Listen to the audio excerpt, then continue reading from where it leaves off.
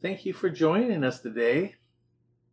Today's day is February 21, 2021. And today we will be receiving communion following the service. I have a little piece of bread, unleavened bread, Kathy made up for us, and some grape juice for my communion. The text I'll be sharing with you today is found in Mark chapter 2, and I will be reading and beginning in the first verse. It goes as follows. When Jesus returned to Capernaum several days later, the news spread quickly that he was back home. Soon the house where he was staying was so packed with visitors that there was no room even outside the door. While he was preaching God's word to them, 4 men arrived carrying a paralyzed man on a mat. They couldn't bring him to Jesus because of the crowd, so they dug a hole through the roof above his head. Then they lowered the man on his mat right down in front of Jesus. Seeing their faith, Jesus said to the paralyzed man, "My child, your sins are forgiven." But some of the teachers of religious law who were sitting there thought to themselves, "What is he saying?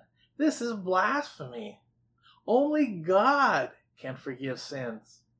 Jesus knew immediately what they were thinking, so he asked them, "Why do you question this in your hearts?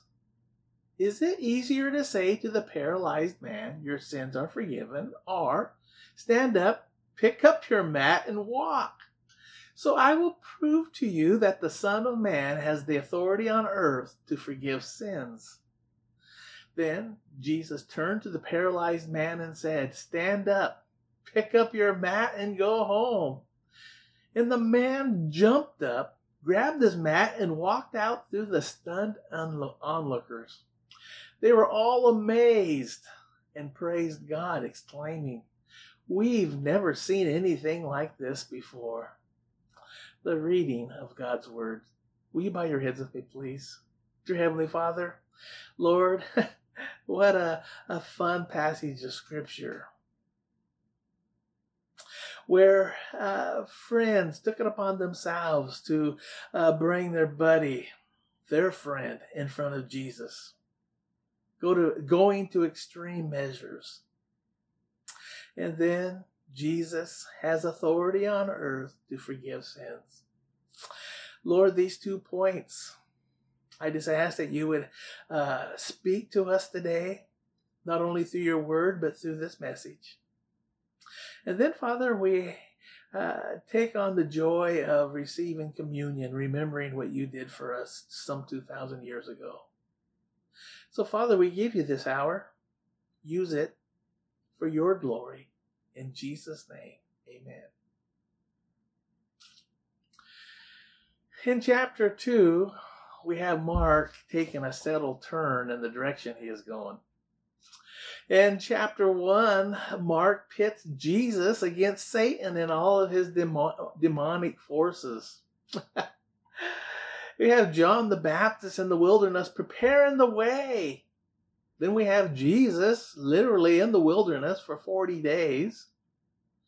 And then we have Jesus starting his teaching ministry, and he casts out evil spirits. Wouldn't even let them talk.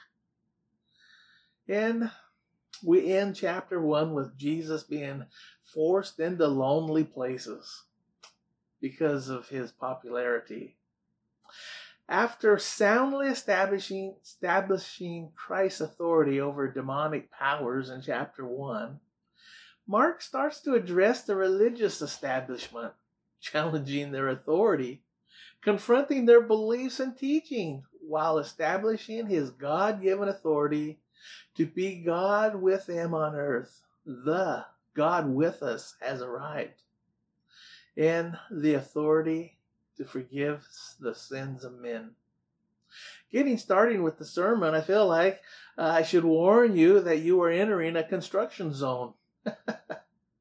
We need to possibly put out cones with a sign that says, "Please excuse our mess. Hard hats, eye protection, and face masks advised." And also, since we know how the story goes, you might want to position yourself at least 12 feet from Jesus as debris and dust may fall from the ceiling. Oh, that's the kind of story we have today. The setting. After being gone for several days, Jesus returns to his home in Capernaum. Our outlook of this event might change if we knew if this was Jesus's personal residence or a residence where he has a room at someone else's home. The Bible is silent. We really don't know that. If it was Jesus's personal home, however, where he stayed as a bachelor, and someone tears up your personal ceiling, Jesus' words, "Your sins are forgiven," take on a twofold message. Young man, your sins are forgiven, and yes, I also forgive you for tearing up my house. Apparently, it is not important to us as the reader as to whose house is being destroyed. The main point I don't want to lose is that Jesus does have authority on earth to forgive sins. But getting there, however, I'd like to share with you the 3 verses that stuck out to me, verses 3, 5, and 10, and I'll be using these to guide our sermon. Verse 3, 4 men arrived carrying a paralyzed man on a mat. To think that at least 4 people cared enough for a friend to go to these extremes to get him in front of Jesus. Friends like that are more valuable than their weight in gold.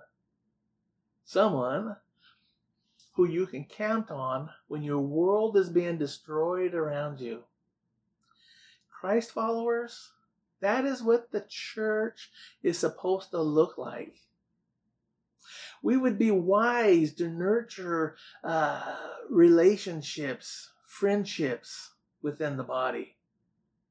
They are a gift from God. That is why our best friends should be fellow Christ followers. 2 Corinthians 6:14 tells us, do not be yoked together with unbelievers. And Paul gives us reasons as to why that is. For he says, what does righteousness and wickedness have in common? Or what fellowship can light have with darkness? What harmony is there between Christ and Satan? What does a believer have in common with an unbeliever? In your time of need, who do you call? Sometimes you're not home when you need something. One time when our family was young, I parked our car in the Safeway parking lot for a quick errand.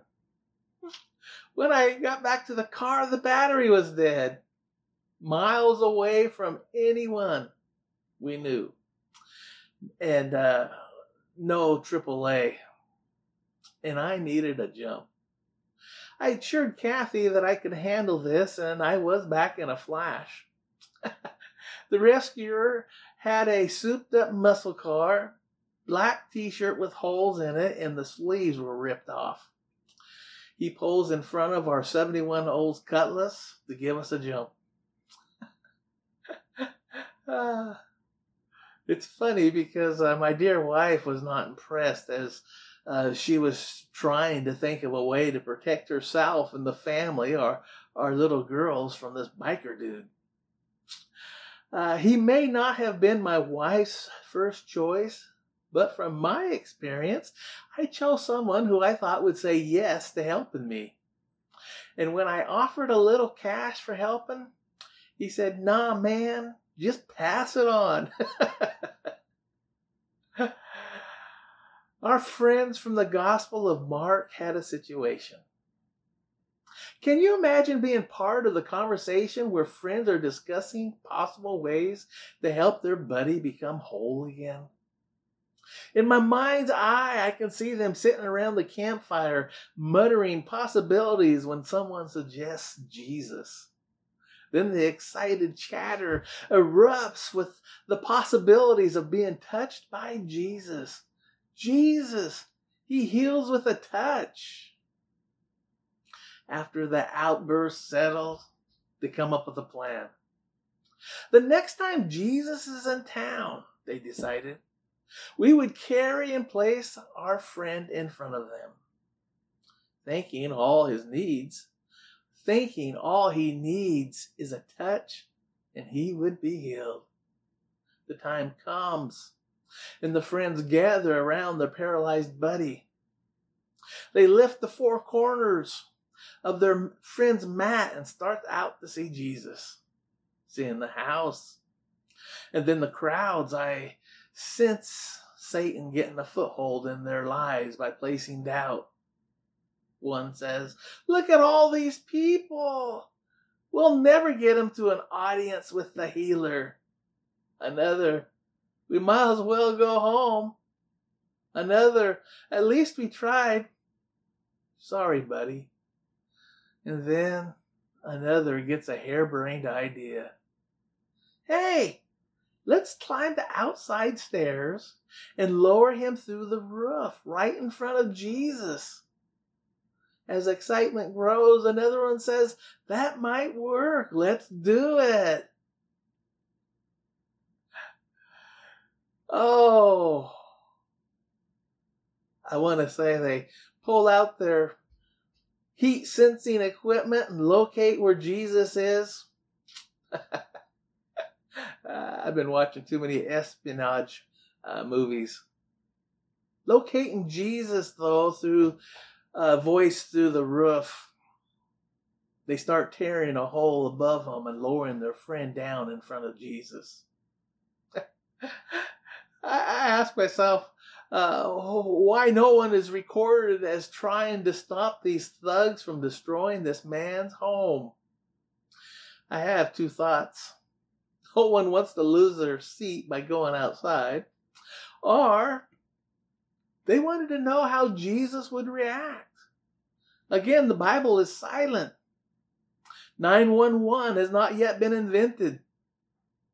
How did Jesus respond to this destruction? He sees past the actions and sees their motives, the friends' motives. He reads the heart. The Bible is clear. Jesus sees the faith of those carrying the mat. Let me reread Mark 2:5. When Jesus saw their faith, the friend's faith, he said to the paralytic, son, your sins are forgiven. Friends, fellow Christ followers today, do you have that kind of faith in Jesus? Faith that Jesus can heal even today? Faith in Jesus to meet all your needs? Faith in Jesus to be there during your greatest need, your darkest hour? Faith enough in Jesus to confidently bring a friend in front of him, knowing that Jesus has all the answers for everything needed. Lord, help us to be that guy. The final verse that caught my attention, which I believe is Mark's main point of this whole story. Verse 10, that you may know that the Son of Man has authority on earth to forgive sins. Being able to view this text as hindsight, we know this to be true. But in Mark's telling, this was a line drawn in the sand. One that will be a bone of contention for the religious leaders throughout Scripture. The Gospel of Mark now establishes that Jesus not only has authority over Satan and his minions, he also has authority over the sins of men. To this, the gospel writer records, all the people praised God. Today, we are challenged to be that kind of friend. A friend who would be willing to go to great lengths to place people in front of Jesus. And yes, all for the glory of God. Today, are you willing? Let me backtrack. Today, we are willing, not because we are good, but because of what Jesus Christ did on the cross for us 2,000 years ago. By Him taking upon Himself our sins by dying on the cross.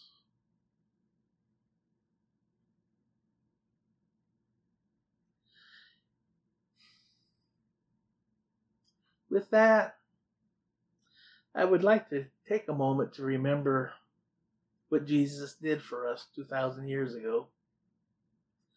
We remember it by receiving communion. When Jesus was having His Last Supper, He said to His disciples, I've longed for this time to be with you.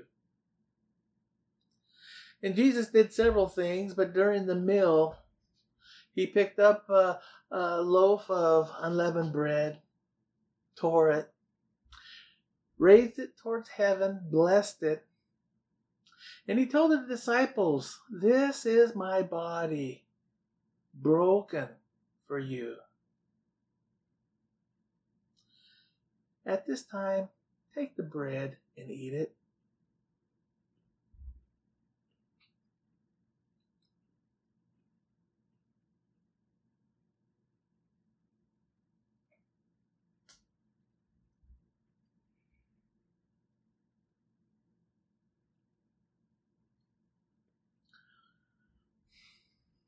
Then He took the chalice of wine.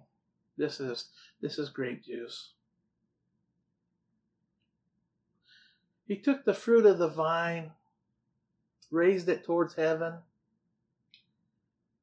blessed it, and then He said this is my blood shed for the sins of the world. Take and drink.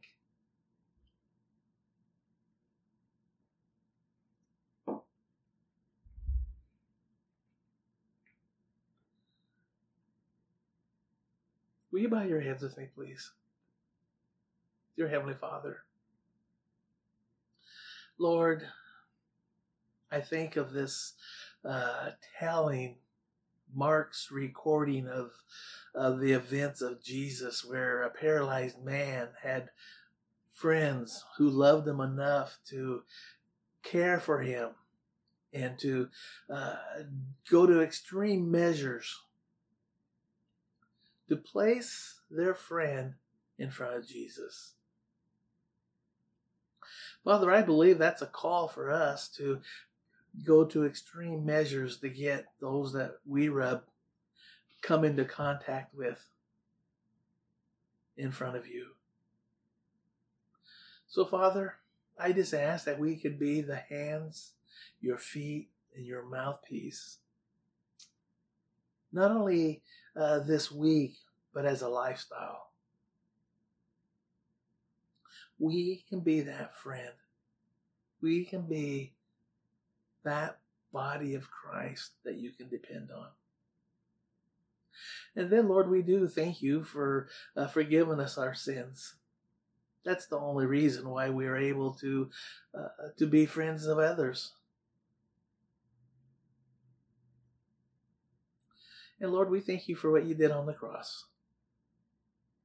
So, Father, we go beyond here, from here, with the assurance that we are redeemed, we are bought with a price. But also to be your extension, your hands, your feet, your mouth. So, Father, we thank you for this opportunity.